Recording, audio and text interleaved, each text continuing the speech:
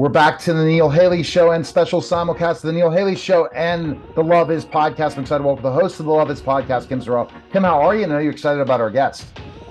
Hi, Neil. How are you? I am excited about our guest, Shari Rigby. Shari is a writer, a producer, an actor, a director, a mom, a wife, so many things, so many titles that she wears, and she wears them all so well. And director of a nonprofit, started a nonprofit to help women in Hollywood. I just love everything about you, Shari. Welcome to the show. Thank you so much. I don't even know. I can't even follow that up, Kim. That was just really great. Thank you so much. I am honored to be here with both of you. So just thank you for having me. All right, thanks. Yeah, well, thank you so much for being here. We're here to talk mostly about divine influencer, but I think you're a divine influencer yourself. Like so many things that you've been through, the things that you've done in life, the things you've done with hard things that you've been through that you are using for good. I always admire people who do that, who take the crap and do something great with it. And you're doing that, right? Thank you. So it's such a good thing. So I'm wondering what drew you to this particular movie? Absolutely. Well, and that's a great question. This movie really was inspired by a place that I was involved in for years when I lived in Los Angeles called the Dream Center. It's Matthew and Caroline Barnett's ministry, and they house about 750 people there that come from all walks of life, whether homelessness, drug addiction, sex trafficking, you name it. And so you really got to see Christ in action because they were going out into the streets and serving people. And just with them being in this building, I was able to have so many interactions with them. And so what you saw, or what I was able to see, was that the Lord really, through redemption, restoration, and preparation for these people, when they began to understand who they served first, which was Christ, and then secondly, start to serve others with what God had given them, all of a sudden you started to see life change. And you really started to see them being able to do what God really intended them to do right from the beginning. And so we were inspired by the stories there. My writing, producing partner, Claire Urita Lee, would come there and spend time with me at different events. Then we invited another woman who was part of this initial story, Susie Eldridge.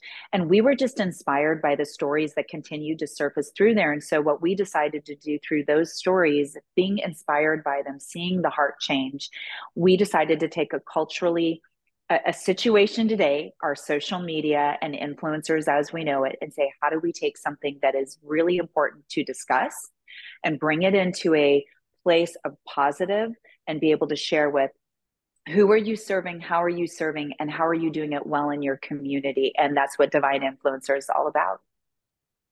Mixing two things really to develop that conversation, because again, when we talk about social media and how much it's being abused now by people spending 18, 19 hours a day on it, our young people today, where they're living on it and sometimes not even sleeping all night, it's a great way to bring this conversation out that we don't need this always. It's not something, it should be used for good purposes, not just for an addiction. And that's what is really becoming as a social media addiction for lots of people.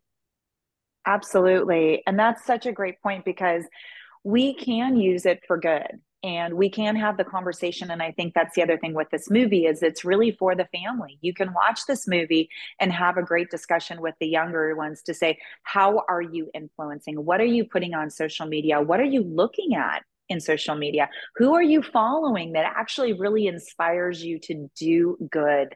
And so we just felt like this was a powerful way to shape the story through some fun, through lighthearted, but yet really enduring characters that really do take you on a journey from going from not losing who she is as an influencer, not losing her gifts and talents, but actually using them where she's placed in this homeless shelter and understanding how she can actually do it better. And that's what you see Liv Golden do. Yeah, well, something that Liv said that really struck me, and I thought it's probably a question a lot of people ask is when something like, God, can you use me? And I thought, oh my gosh, that's a powerful thing to say. Yeah, you know what? That is, Kim, that is one of my also favorite scenes of the movie. And just watching her come across when she sees Ryan and they're praying and she knows that, she sees that moment and she sees who this man is and him putting his heart out there. And really, because he's such a great example to her, right? Serving the people, loving this community. And then for her to go out there and she's sitting there and she's taking in this vastness of creation, and to have that moment to look up and to be in this moment where she says, can you use me? I mean, that's a question we all ask. Am I worthy enough? Do I have purpose? Do I have calling? Which is such another part of this movie, is like, we need to be sharing with people that there is a lot of identity issues right now, and God does call you into purpose, and he does see you, and he wants to use you. Definitely does. And then you basically act as him to do the work. And that's such an important part of this, is understand we can create things out of nothing with God's help, and that's all we need. And we can do it and make a difference beyond belief. And that's what you hope the film will do, for sure, right? Yeah, absolutely. We're really hoping that people catch that message and go, who am I following? The number one influencer, who is Jesus. And number two, who am I serving and doing it well, right in the community that I'm doing it with? Am I encouraging, empowering, or am I being destructive and destroying?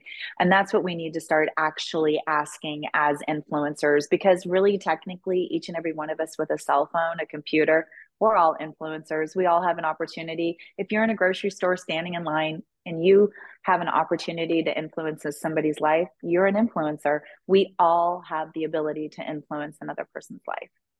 Ah, so well said. I like that. You know, when I was a kid, there were no cell phones. My phone hung on the wall in our kitchen, right? And you dialed it, actually. Yes, and you have the Yeah. cord. But you had the cord. It only went so far. You try to have a secret conversation was a little difficult. But now schools are letting kids bring their phone right into the classroom. And I think, well, I don't remember ever a time in all my years of school where there was an emergency that I had to have a phone with me, right? And Right. how did we get from there to here?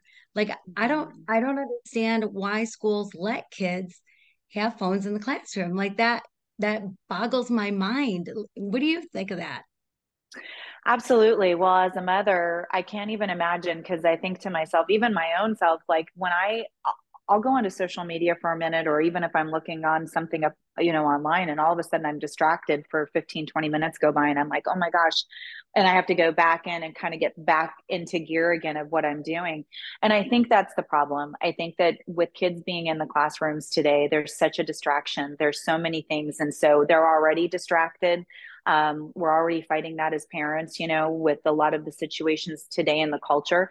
And so, to have the phone in there as well. I mean, you've got kids all the time that are sitting there with their phones in their laps. We're now dealing with the issue of AI. We're dealing with so many things. And we do want our kids to come out to be healthy. We want them to be able to actually engage and respond when they're asked. We want them to be able to know how to, the education system, did they actually graduate because they had the merits to do so, or were they using technology? I just think it's a distraction. It needs to be left outside of the classroom, really. And it's starting to get that way now in work. The last movie that I was on, it was a huge movie, and in fact, the first AD announced to everybody the day prior to going on to set, he said, if I see you on your cell phone, it is grounds for being fired, because you're distracting and you're taking people's money, and you're not engaged in your job. And I thought, wow, I mean, that's what, and I think people are starting to go back to that and take some of those hard stances. And I actually think it's a very valuable thing for us to do. Because people use it as a way to waste time, but then the information that comes out is really Yes. becomes all that. You could look at yourself and say, did I just waste this amount of time? What did I just do that for? I want that time back, because time is such an important treasure. And I think that, I mean, when I hear these stories of kids, as I said before, literally go on TikTok at like right before bed and don't go, and they stay up all night. And there are kids doing that. And that's really scary, because they're not getting the proper sleep, but also they're getting influenced by whatever's on TikTok for those short bites, short videos. Absolutely, and such a great point. We just did a study on this not long ago, where it's the time in our country and our world in general that we have the most young women committing suicide because of social media, and the numbers are crazy high. It's all on identity and issues and struggling. They're talking, I just watched a documentary, where they're making decisions with their bodies in about 60 seconds of a TikTok video versus really understanding who and whose they are. And so we do have to be really cautious of that. And so I think that's why it's so important to have movies and people out there that are sharing about the positive influence. First and foremost, who's and who are you? You've been created for purpose, and how are you serving others? Because when you ultimately do serve others, you actually do influence. And it's God did that intentionally, because we do have a different approach to life when we're actually committed to working and humbling ourselves and serving others. And that's what these kids need to see more of. Oh my gosh, you put it so well. You put it so well. We should just write that down and send it to every kid in the world, because it's so wise. And the truth is, there are positive influencers like you're talking Absolutely. about. So to take what can be bad and meant for bad and turn it and Good. make it something good, man, what a great shift that is.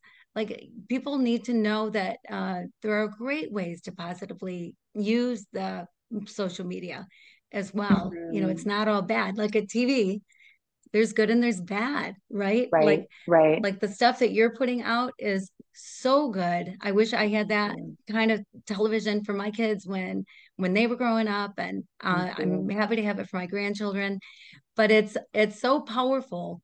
But it's powerful in other ways too, the movie, because it's about redemption, and it's about coming from this place. She was broken. She went from wealthy to nothing, to zero, and wearing clothes, donated clothes, after buying anything she wanted, and recovered from that and became a different person because of what she went through.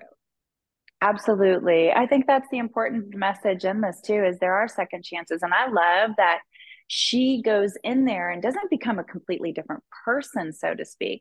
She just uses what God gives her to affect and influence others. I mean, I think that was one of the most profound. Like, I loved filming the scene where Liv Golden is with the Carla character in the clothing closet.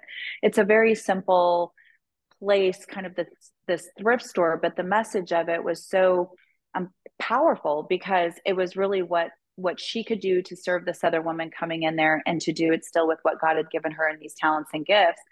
And really, for a woman to, I mean, you see it on her face. She puts a jacket on that all of a sudden just elevates her and makes her feel like something she's never felt before. And she can now face the world in a different way. And wow, what an incredible way to influence others through, just some of the smallest things, and the humility of serving them right where they're at. And I love that about, and Lotta Silva, she just played that character so well. You fall in love with her, and you go on that journey, and you want to do what she's done. And the movie's available on Great American Pure Flix. That is exciting to hear about the rebrand. I like the name a lot. Yeah. Tell us specifically when it's available.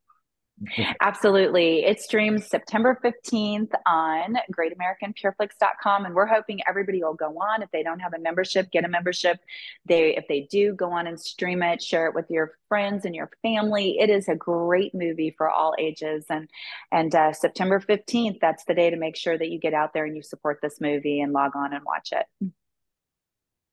So and, we've kind of talked like sadness a bit here, but honestly, it's such a fun movie. It's really a fun movie to watch, right?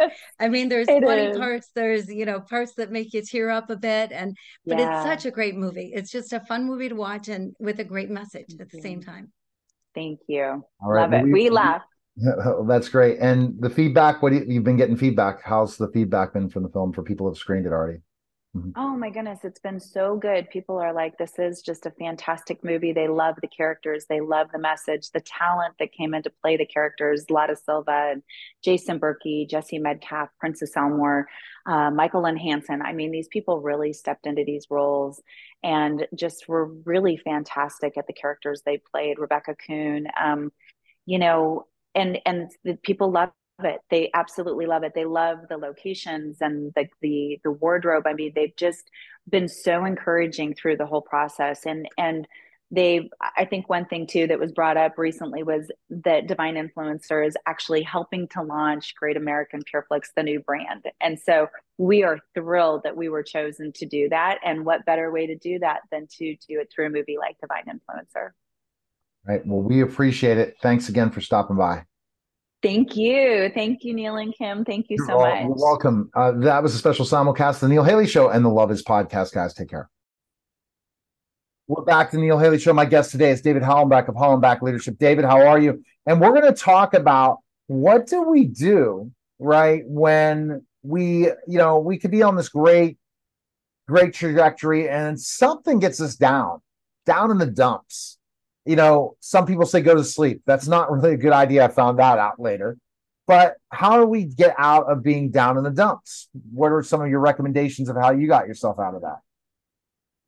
Yeah, so depression is a symptom of PTSD. I've been in some pretty deep, dark places, mentally and emotionally in the past. And there are a lot of tools out there, just some that you can do for yourself. There's breathing exercises, meditation, but getting up in the morning, getting outside to get the first morning sun rays does something to the brain that it creates this positive effect it has actually pulled me out of depression before, and sometimes it's hard to remember these things, especially when you're in the midst of that depression. But to get yourself out of it, remember, get outside. If you can't get out of bed, think about the people in your life that you love, that love you. What is it when we were talking about your grand strategy and talking about what drives us, what is our purpose? Defining our purpose can do so much for our mental well-being. Knowing what we stand for and what we mean to other people is huge. And just taking that mental inventory when we're feeling a little bit rough, like maybe what we're doing is not what we're supposed to be doing, think about it's just this small little snapshot of time that in the grand scheme of things it means nothing. There's so many moments in our life that are going to be epic, that are going to be amazing. This day, this week might be rough, but we're going to get on the other side of that, and it's going to be amazing. So that's just something, having that mindset that there is something amazing right around the corner. We just got to hold out for it. We got to do the work and keep pushing forward because it's coming. And we need to be in the right frame of mind to recognize it and accept this amazing gift that's coming to us. Do you think there's signs before we start to get down in the dumps, or you said depressed? I look more down the dumps unless it's really all the time. Do we have certain signs that kind of turn us that way before it happens that maybe could cause it to happen? Well, there's clinical depression, but just a bad day, yeah, maybe we make a mistake. Maybe we don't accomplish something that we set out to accomplish, and we feel that sting of failure. That can put a lot of people in a bad mood. Not everybody can remain chipper and positive in the face of adversity or failure, so there are signs that it's coming, and we've got to be able to recognize them within ourselves. And it's different for a lot of different people. For me, I tend not to sleep. It's either not sleeping or sleeping way too much. Not eating is one of the things that happens with me when I don't eat or work out or get the right sleep. All these pieces are indicators that I'm heading towards that dark space. And if I don't course correct, I will go there. And it makes it hard to get back on the positive side of things, you know. But on the clinical depression side of it, the PTSD side of it, you know, there's medication, there's therapy, there's a lot of different tools. I do talk about it in my book. I have resources on my website. So for anybody that may be struggling with that, I am not a therapist or a psychologist or anything like that. I've just lived the experience and I know what has worked for me. So that's where I'm coming from. All right. Best place is hollenbachleadership.com for more information. Appreciate it, David, and look forward to chatting with you next week. All right. Thanks, man. All right. You're listening and watching The Neil Haley Show, and we'll be back in just a moment. We're back to The Neil Haley Show. My guest today is business strategist, podcaster, and author Gene Kuhn. Gene, how are you? And we talked about this a little bit, but I want to lead the questions today, and we're going to talk about the importance of hiring a business coach. That's one thing that it's very, very interesting. I have a lot of great mentors in my life, and one of them is you, and I have other business people as well. So I have the luxury of learning from the best in so many ways. But what is the importance of your business to hire a coach, because a business coach? Why do you think they should? Well, I only have my own personal story, right? Why I hired a coach. It's because I had spent, I don't know, 2006 to 2014 in the exact same place. I could not get over $300 a month in revenue. I just couldn't move past that number. Now, in my defense, I also had some brick and mortar businesses that I was running. I was running 2 brick and mortar businesses at one point, always 2 brick and mortar businesses. And so my time was torn between all of the businesses. So, but I knew that there was something I did not know how to do. And honestly, what it was sales. I did not know how to ask for a sale. So when I identified the problem and I didn't know how to fix it, I never had to ask for a sale before, right? I had brick and mortar retail stores. People came in and they just gave me their money. I didn't have to ask for the sale. So when I knew that was the problem, I immediately started looking for somebody that I resonated with their style. And the moment I found the right person, and I had a couple, I went through actually I probably went through with 3 coaches before I found the right coach. So, and then the right coach I have been with for the last, I think I'm starting year 9, because my revenue is so much bigger with her than it is without her. And that's the thing. Once you figure it out, it's an important thing, because you got to throw ideas off people, right? And then Right. That's what a coach does. The coach is going to provide the guidance, but ultimately they got to know where you're at and where you're stuck, right? And that's what you do for your clients. Exactly. And now that I've kind of figured that out with her help, and I can close the sale, it's so much easier now. But here's the other piece: is there's a lot more that comes with a coach than just a coach, if you're in the right program or with the right people. Because not only did I get the answers I needed with my coach, I also found my community, right? And Neil, you're a small business owner. You know that when you leave the 4 walls of your compound there and go outside of that, it's a different animal. There's people out there who don't have a business, Neil. Can you believe it? They do not have a business. And for me, and I don't know about you, but I find it really hard to interact with them, because I don't know what to say, because they're perfectly happy to go to their job. And which is great, because listen, I'm married to a guy like that. So I love the fact that he loves going to his job and coming home, and he's good, right? And he's been able to support me in all of those times where I didn't have a job to go to, and I was just trying to figure out how to make money. So, but I find it really difficult to interact with people who have W-2s, that they're W-2 people. I find that really difficult.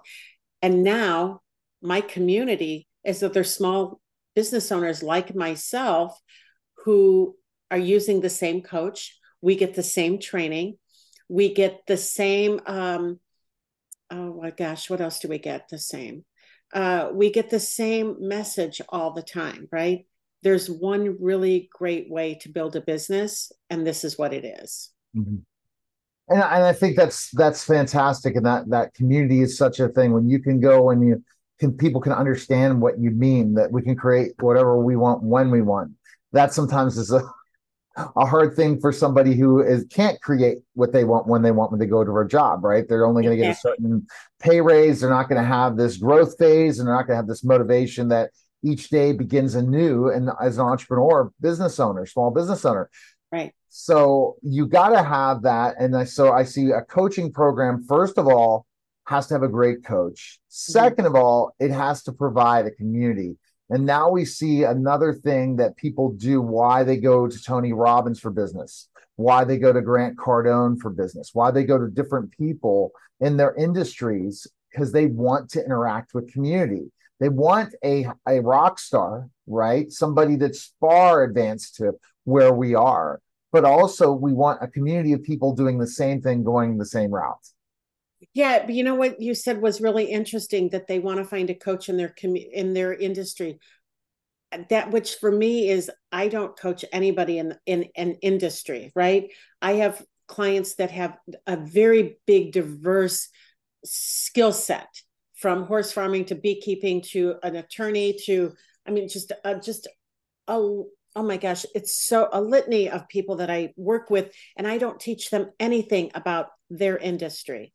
What I teach them about is three things. I teach them about sales. I teach them mostly about marketing, because that's how I turned around two bankrupt businesses, and is really through a creative marketing. And then the other piece I teach them about is business. There's a lot of business people out there who know nothing about business. Nothing at all. Oh my gosh. Nothing about business, right? And they know what they're doing as far as their skill set, but they don't know anything really about business. And that's the part that's so funny, because they come to me and they are like, well, how, I have horses. You don't have horses. Like, okay, does it count that I got a pony for my 7th birthday? Right? Does that count that at one point I did have horses? But I'm not even going to teach you about horses. Right? I'm going to teach you how to turn your business around and increase your revenue fast, because that's what I've done in my business. And what I've learned about business, right? It's so much more than sales and marketing. There's other stuff out there besides sales and marketing, Neil. Everybody needs to know it. And that's where that business coach brings the table. So let's talk about getting the right thing out of it. A lot of times we hire a coach, yet we don't know how we need to participate. The coach will teach you in certain aspects, but it's up to us. What do you think has helped you with your coach, that you always have been utilizing her strategies to have success? What do you think you do that you also want your clients to utilize you with? It's so interesting, because my coach has accused me of not coming to her for certain things, right? Because I think I know it. And for the most part, I do know what I'm doing, right? And I've never gone to her with all of the problems I have. A lot of those I can solve myself, right? So when I do come up against something, it's pretty big. It's pretty, in businesses will expand, and it's very normal. There's a flow of business. Your business will expand, and then it will contract, and then again it will expand and it will contract. And honestly, this year, my business has been expanding and expanding for the last 2 years. So, and between the business, this year the business had to contract, right? It was dealing with personal stuff. It was dealing with business stuff. It was now to the point where I need to go through another growth mode, but I can't go through another growth mode till I kind of pull all the way back in, reevaluate where I'm at, what needs to change so that I can start to expand again. So that was the one piece from her that I really took seriously, is the fact that, okay, I can see that I could see that I was in a contraction at the beginning of this year, right? And I didn't know how to handle it. And then I let all of that kind of pile on top with everything that was going on in my personal life. And that is the one thing that will put people out of business, Neil, if you don't have somebody there to help you get through that, so that you can come back to, and now we're starting to expand again, right? And that's huge, because you need to have those conversations. You and I have had conversations. I've had other conversations with other clients or coaches, and they've been very, very monumental to my growth and to go and do the work. So let's talk about going and doing the work. Once you get that advice, right? You get that suggestion. How do you make sure that you're out there doing it? What do you do? Mental notes, or do you set an action plan together? What do you do? Yeah, it's a lot of all of that, but I also stay in touch with her I'm in touch with her almost daily. Not because she gives us an opportunity to, right? So if I need to be there daily. So you do need to, there is an action plan, and there is a strategy behind it, but I couldn't tell you what the strategy is, because that's my strategy. That wouldn't be your strategy or somebody else's strategy, right?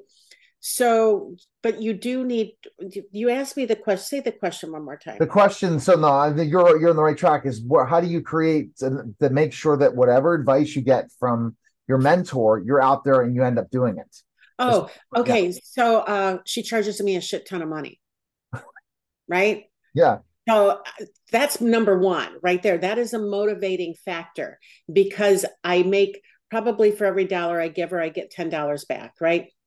So I want to make sure that I am at least $10 back. So I want to make sure that I'm doing the work, because if I didn't, then I am just wasting a boatload of cash. Right. So that's one reason. The other reason is I am really, really driven, and I have always been ambitious and driven for my entire life.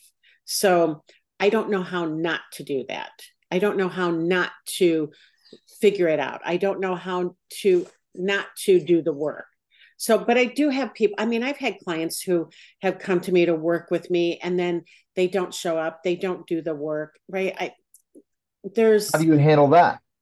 Well, listen, first I'll reach out. I'm like, what the hell? You paid a lot of money to be here, right? So where are you? Why aren't you doing the work? And then most of it is mindset stuff for people.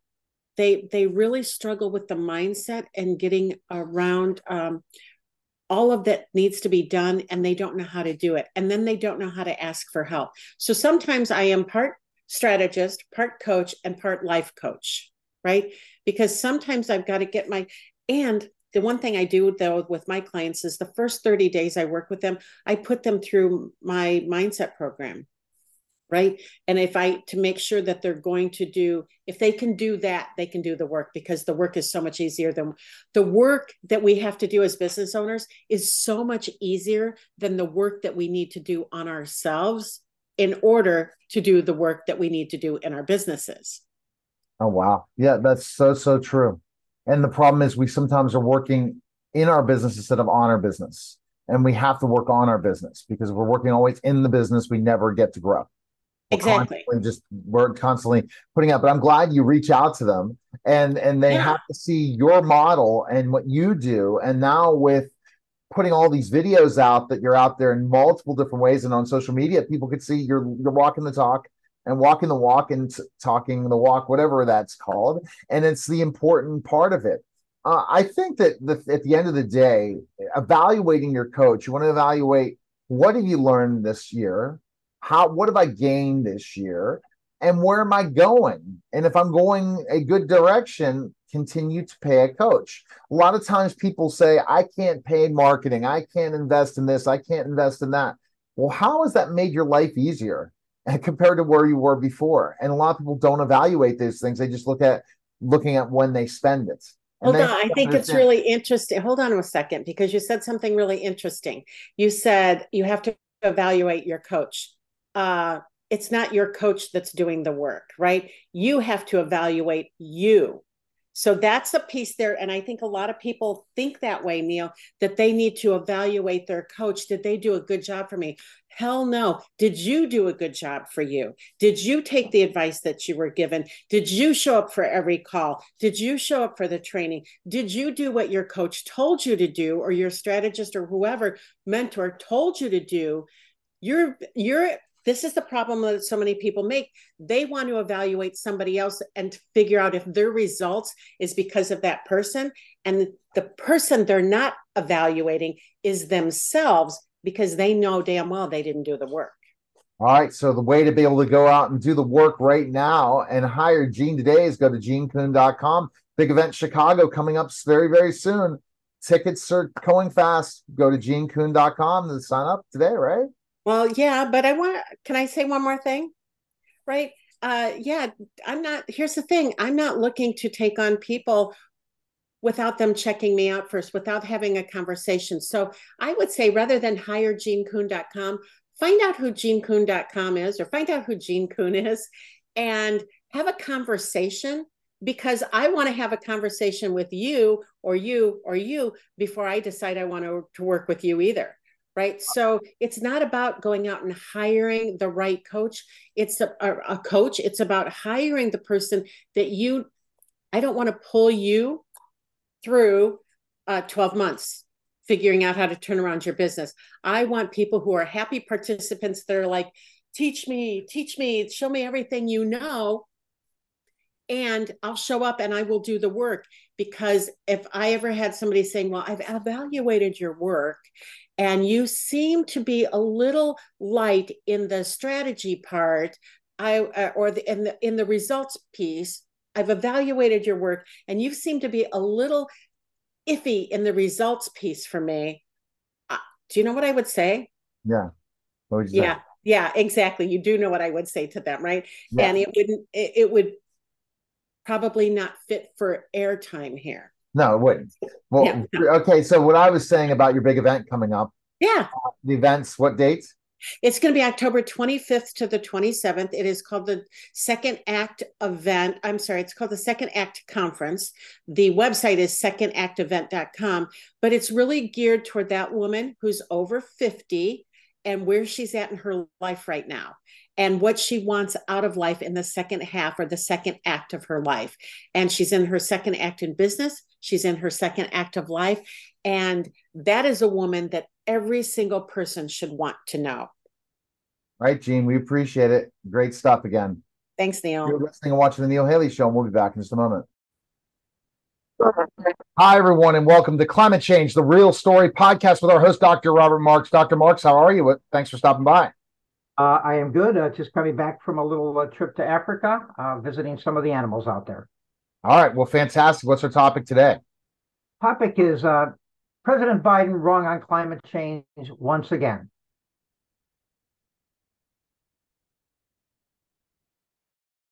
I'm ready to go. Let's hear it. So to begin with, let me just begin by saying that as a research scientist and surgeon, I get disappointed and disillusioned when someone takes a recent event and misinterprets it only to bring out their false narrative and try to make it sound as if that particular event supports their ill-based ideology. And this relates to climate change and some recent comments that President Biden made after the event of Hurricane Idalia in northern Florida. After Hurricane Idalia hit northern Florida, he went there to offer support for Floridians and FEMA, and even mentioned Governor DeSantis in some positive terms, if one can even believe that.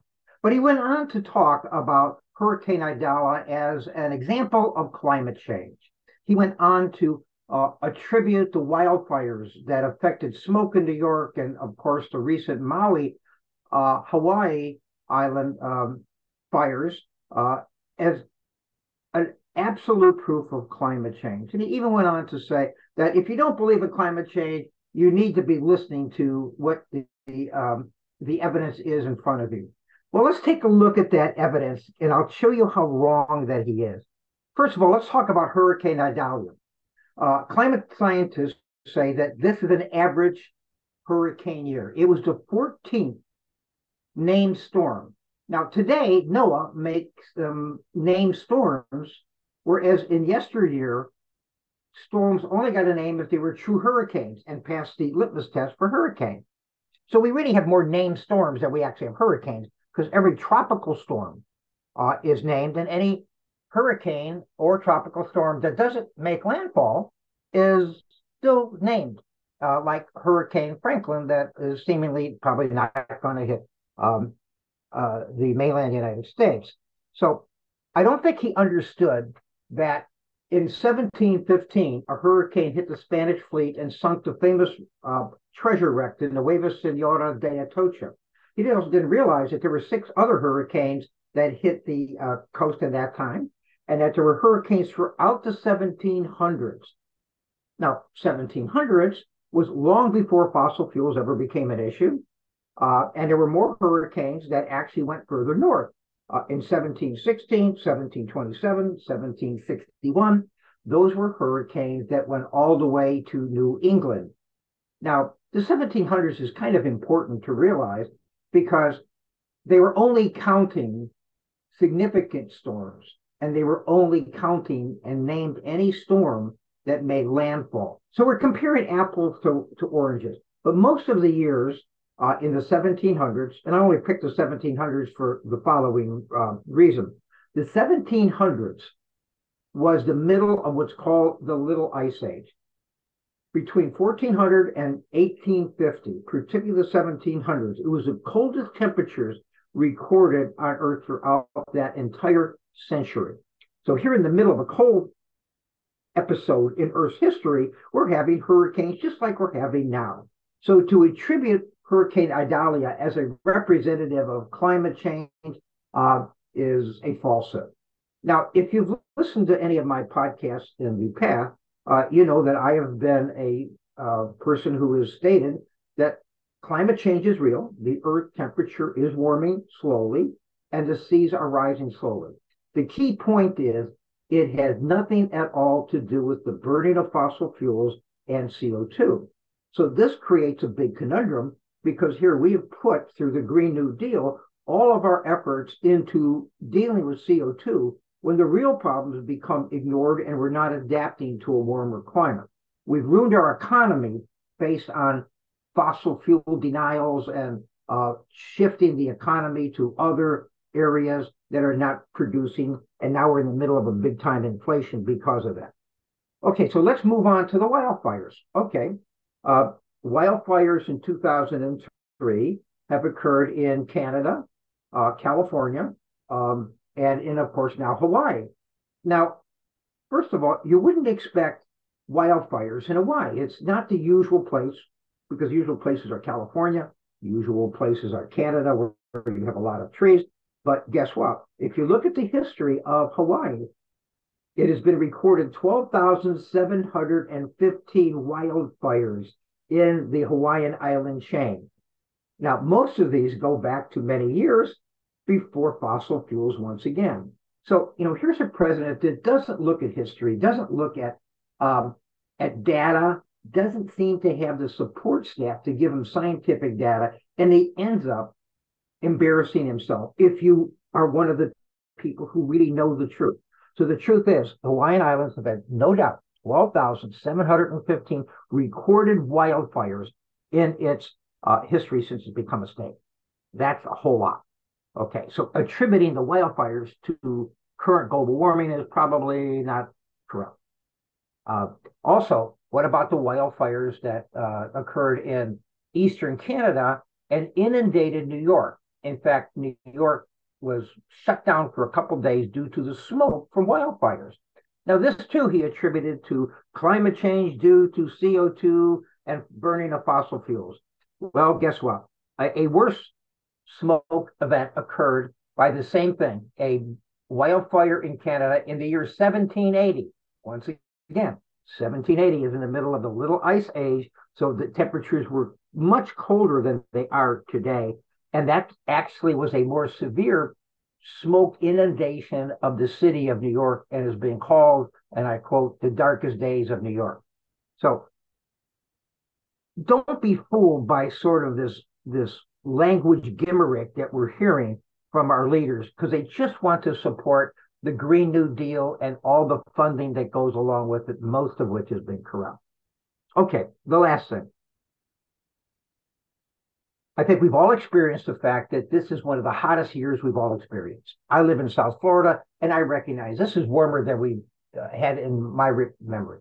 NOAA has looked at this and documented that July 2023 is the hottest month ever on their recorded system. And I agree with it. It's all over the country. We've seen temperatures go to an average of 74 degrees, which is actually a lot if you look at all of the United States in the month of July. But there's been extremes up to 118 degrees in the Southwest in particular. So is this a sign of climate change, as he's talking about? And the answer is yes, it is, but not due to fossil fuels and not due to CO2. Because here's probably the thing I want you to take away from this. Since 2005, when Al Gore introduced the CO2 monster, the United States has reduced carbon emissions by 13%. So one has to ask the logical question. If we reduce carbon emissions by 13%, why is this a hot summer? You can't attribute it to CO2, so it must be due to something else. There's some sheer logic in this. So we've done all of this. We put solar panels up. We've bought electric cars. We have put windmills out in the ocean to some environmental degradation as well, and it hasn't helped. It hasn't helped. So therefore, we have to look at the fact that global warming is being caused by something else. And I'll repeat myself again. We know what it's caused by. It's caused by two things. The so-called Milankovitch cycles, which is a variation in the elliptical shape of the orbit of the Earth around the sun. We are currently in a closer position orbital-wise to the sun than we have been in several hundred years. Secondly, the false idea that the sun is a solid emitter of light intensity. It is not. It pulsates, and it's pulsated and caused ups and downs over 300 to 400 years in Earth's history, from the Roman period, about the time of Christ, to a warm period, followed by a cold period, followed by another warm period, and then finally the Little Ice Age, as it's called, in the 1700s, and now we are in a warm period. And that's because the sun pulsates. It pulsates with a greater light output, and then it gets dimmer. And if you think that that's a false physics concept, turn on one of your incandescent lights. Let it go for about a minute or so, and put your hand about 12 inches away. It might feel warm, but then put your hand 2 or 3 inches away, and you will almost burn your hand. So the closeness of the orbit to the sun has a big difference in the heating of this planet. The second thing is, take that light bulb, and it might have been a 50-watt or 60-watt light bulb. Take it out, once it cools, mind you, and put in a 100-watt light bulb, and you'll notice that the heat radiates further. So it's that simple law of physics that, I'm sorry to say, President Biden maybe never took physics, never understood it, but his advisors should be telling him that. Some of those advisors need to talk to high school physics teachers, college physics teachers, and get some real physics in before he keeps embarrassing himself. I would hope that the listeners, Neil, of your program understand some of this basic physics that I'm talking about, because this is getting critical. As we approach another election, we can't continue on the road that we've gone, blaming fossil fuels, crippling our economy, crippling our transportation, where it's not going to do any good. I like electric cars. I think they're nice and clean and they're efficient. They have a problem with range, of course. I think that solar panels are a great idea too, but please don't think that they are going to affect global warming. They haven't done so in the last, 18 years since Al Gore came out with the CO2 bullshit. So with that, I'll conclude. Hopefully that has some meaning to everybody, and I'll see you next time. All right, that was a great show. That was Climate Change, the Real Story with Dr. Robert Marx. Guys, take care. Hi, and welcome to Women CEO in Reflection, a podcast dedicated to personal growth and mental health discussions with women CEOs across the globe. It's here where inspired women get candid about what drives them to succeed and the personal challenges they've encountered on their path to success. So if you're a woman on a mission, this is the podcast you don't want to miss. So sit back, relax, and let's get candid.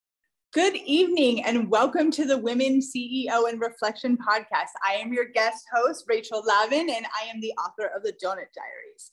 Today, we have the amazing Debbie Bellinger. And Debbie is a solopreneur of Body by Definition. She has an extensive background in corporate wellness, which she's going to tell us all about tonight. And she has created a masterclass for Fit Pros and Fitness Club titled Fit Pros: How to Break into Corporate Wellness. She has also created a wellness academy for Fit Pros to hear leading experts each week. And Debbie has 23 years of wellness director for 2 hospitals in both South Carolina and North Carolina. She was the SVP of Healthy Living for the South Florida YMCA prior to the pandemic. Debbie is not only my mentor and a peer, but she's also a friend. So thank you so much for being here with me tonight. How are you? I'm great. How are you? I'm doing good. Thank you so much. So that was just a little snippet of Miss Debbie Bellinger. I want you to tell the listeners, let's start back when you were in corporate wellness. Let's just kind of talk about that a little bit. And then after you kind of explain that, I want you to tell us where you saw the fitness and wellness industry and where you see it going. Okay. So my journey to corporate wellness started in fitness. And like many others, you teach Group X, and then you're the fitness coordinator and the supervisor and the manager and the director and the general manager, and all within the space of fitness club operations, right? So my career took a wonderful twist when, as a Canadian girl, I was the first ever hired director of wellness for a hospital system in South Carolina. And my job was way more than the experience that I held at the time. But I don't know, I just felt like I could do it.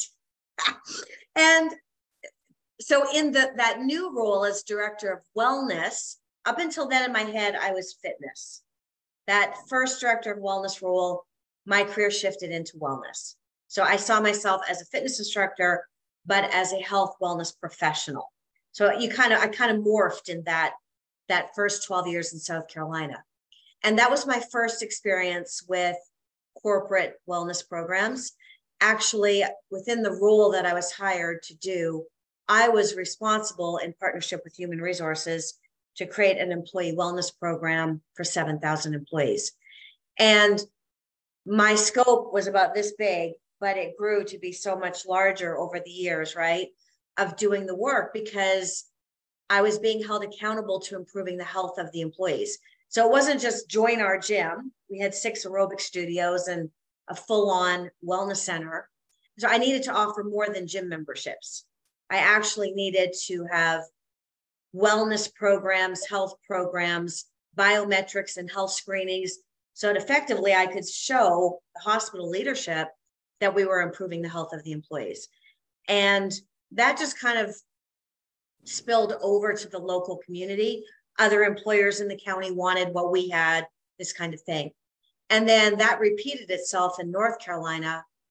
And by then I had a lot of experience with creating and customizing corporate wellness programs and lots of success, which to me, that means we were able to show companies that hired us that we were saving them money by getting their employees healthier. So that was the corporate wellness piece of my world.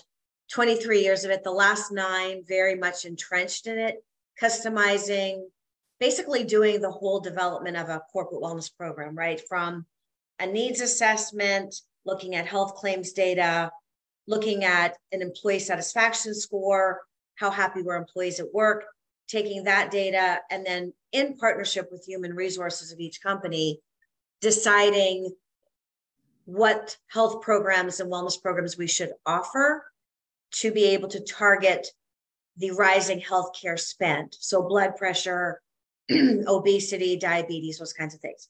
So programs were customized for every employer. And that was a really great chapter for me and very fun as a fitness professional to that point, because that's where I found my love of meeting people, individuals where they are on their fitness journey, and particularly learning to meet those who are not yet on a health journey.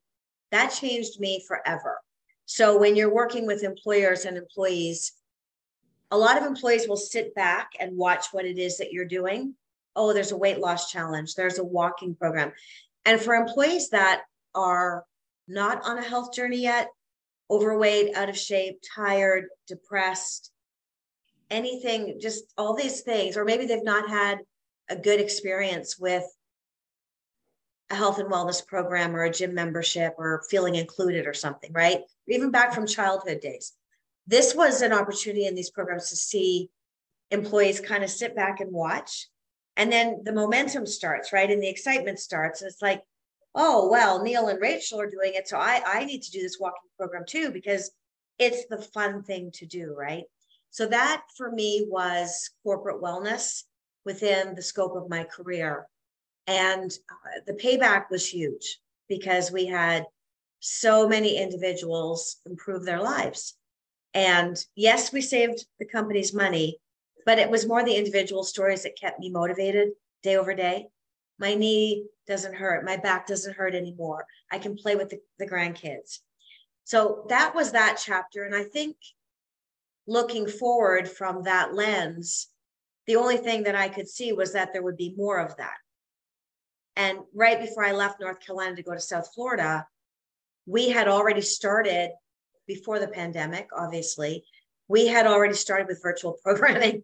And that was great because what we learned was with Gaston County government or our own employees, we had the main hospital and 44 practices. Well, we wanted all practices that were scattered throughout the county to have equal opportunity to be in a walking program. So we started to create virtual offerings because we had such a small team. We could not be all over the county at the same time running the same program, but we could do a lot by Zoom, which is what we did. And we assigned leaders, wellness ambassadors at each primary care practice. So a lot of strategy, a lot of boots on ground, a lot of team building. And honestly, when I left that role, I knew we were on to something magical.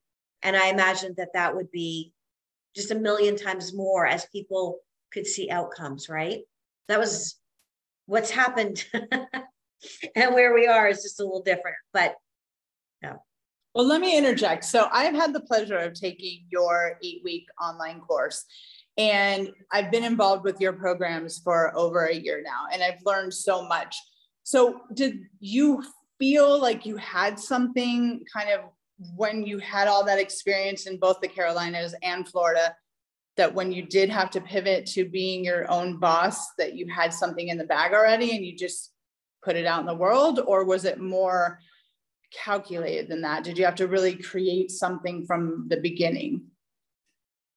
No, it would be the first part. I knew I had something because growing up in the industry and still being a very active thought leader and presenter nationwide at multiple conventions, nobody's doing what we're doing. So the masterclass that we've done together, there are versions thereof, but they're not leaning into the needs assessment and strategy and customization of programming for employers based on the needs of each and every employer. It's not a one size fits all approach. That's what I see out there in the industry. What we're doing is customization, which is very different. So I do see magic in what it is that we're doing. I can honestly say the masterclass just came out of here onto paper with no problem. Like it just dumped. And I knew I was on something because it was so easy to build. Like when you do that kind of build and you're like, lesson over lesson. There's no gaps. I'm like, there's something here that we probably can share with others, was my thought. Absolutely. And I agree with you 100%. I want to know, when you started this and you started meeting all of us and kind of realizing how lost we kind of were in this new wellness space, I mean, how did you feel like knowing that you needed to be the one to step up and like get us all together and really start putting the message out there of all the things in wellness that were just untouched?